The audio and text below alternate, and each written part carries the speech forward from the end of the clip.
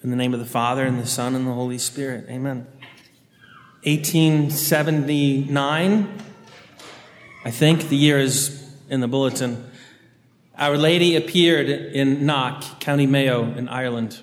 And so today would be regarded as her feast day. I thought about modeling the homily after Our Lady of Knock, except that she just simply stood there for 3 hours and said nothing. That would be a little awkward. But she stood there with St. John in front of an altar with the lamb and the crucifix behind her. And when we see the gospel and the death and resurrection of Christ proclaimed, there's not much more that needs to be said. Today, the sacred scripture focuses our attention on a particular aspect of the kingdom of God, or two aspects of it that are worthy of our attention. From the first reading, Isaiah 66, and then this gospel from Luke chapter 12, both describe for us how people will come from everywhere, from every nation, from east, west, north, and south. For the chosen people of God, this is something unusual.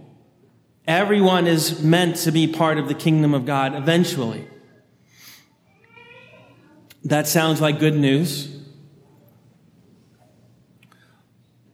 But the gospel also makes it clear that not everyone who wants to be in the kingdom of God will be able to be. Thursday's gospel from the Gospel of Matthew, chapter 22, summarizes these two readings of Isaiah 66 and Luke 12. In Matthew 22, our Lord tells the story, paints the picture of heaven as a wedding banquet. The wedding banquet is the Bible's favorite analogy for heaven. And the king who is throwing this wedding banquet sent messengers out to the invited guests to tell them that the time was now, but nobody came. And then they went out to invite other people and did not receive a good reception. And then finally, anyone and everyone who could be found was invited. And then eventually the banquet hall was full. But not everyone was allowed to stay. One man was found without the wedding garment, without being dressed appropriately to honor the dignity of the occasion, and he was sent out. Sometimes we worry about those people who don't love God, who don't care, who don't want to go to heaven. But today's gospel and Thursday's gospel warn us, even people who want to go to heaven won't necessarily get there. It doesn't seem to be good news, but it's important for us to know. The Catechism of the Catholic Church cites all of these passages of sacred scripture in one paragraph.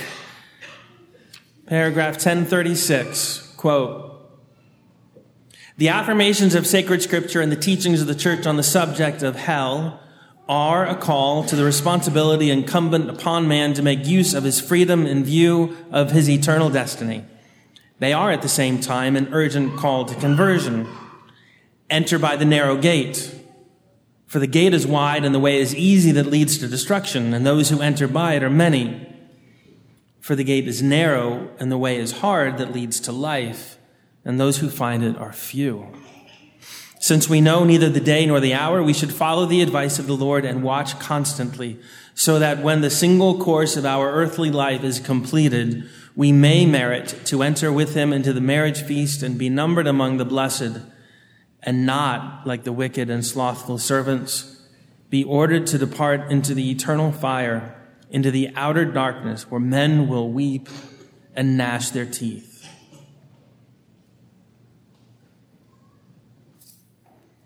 Unquote.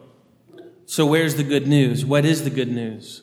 Not that hell exists and that many people will go, even some people who would prefer to be in heaven, even some people who at one point were in the company of our Lord. The good news is to realize that heaven is impossible for everyone. And God invites everyone to it. And everyone who accepts that invitation and remains faithful to Christ does go to heaven. That's not just good news, that's incredible news. Heaven is beyond our dreams. Some people only dream that their very, very difficult life not go on too long. Some people pray for a comfortable, happy, and prosperous life. Some people even do dream of heaven and think about that. But its reality is far beyond even our greatest dreams. And it's out of our reach. No one can go by their own efforts. But God invites everyone and gives us every necessary assistance to be with him forever in heaven. Our Lord wants us to know what it will cost us. We have to be faithful to him. We have to obey him. He's going to teach us things that don't always make sense. We have to trust him. We have to avoid the things that he tells us are evil, even if at the moment they seem pretty nice. We have to repent of our sins. We have to forgive. We have to love our enemy. We have to become like God. And being in his company and remaining in communion with him, loving him above all else, will result in his making us even more and more like him. And so the opening prayer today puts these words on our lips. O God, who caused the minds of the faithful to unite in the single purpose, grant your people to love what you command and to desire what you promise, that amid the uncertainties of this world, our hearts may be fixed on that place where true gladness is found. At the altar, then, we see that not only is this our individual desires and our individual responses to God's grace, it's God knitting us together into a body, into a people, a holy nation, a holy priesthood, where we do this together with each other and for each other. And then what is unfolding isn't just something that one day will appear to be miraculous, but already is God accomplishing the impossible. Creating friendship where there was enmity. Bringing life where there was death.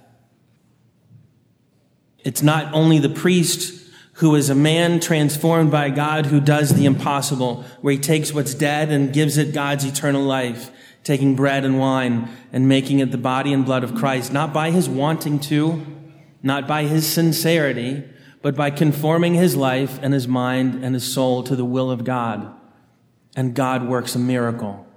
Every baptized Christian is the means of God's grace, bringing life where there's death, bringing grace where there's sin, bringing hope where there is despair.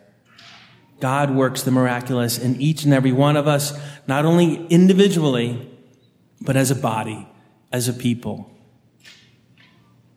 And that is very good news. In the name of the Father, and the Son, and the Holy Spirit. Amen.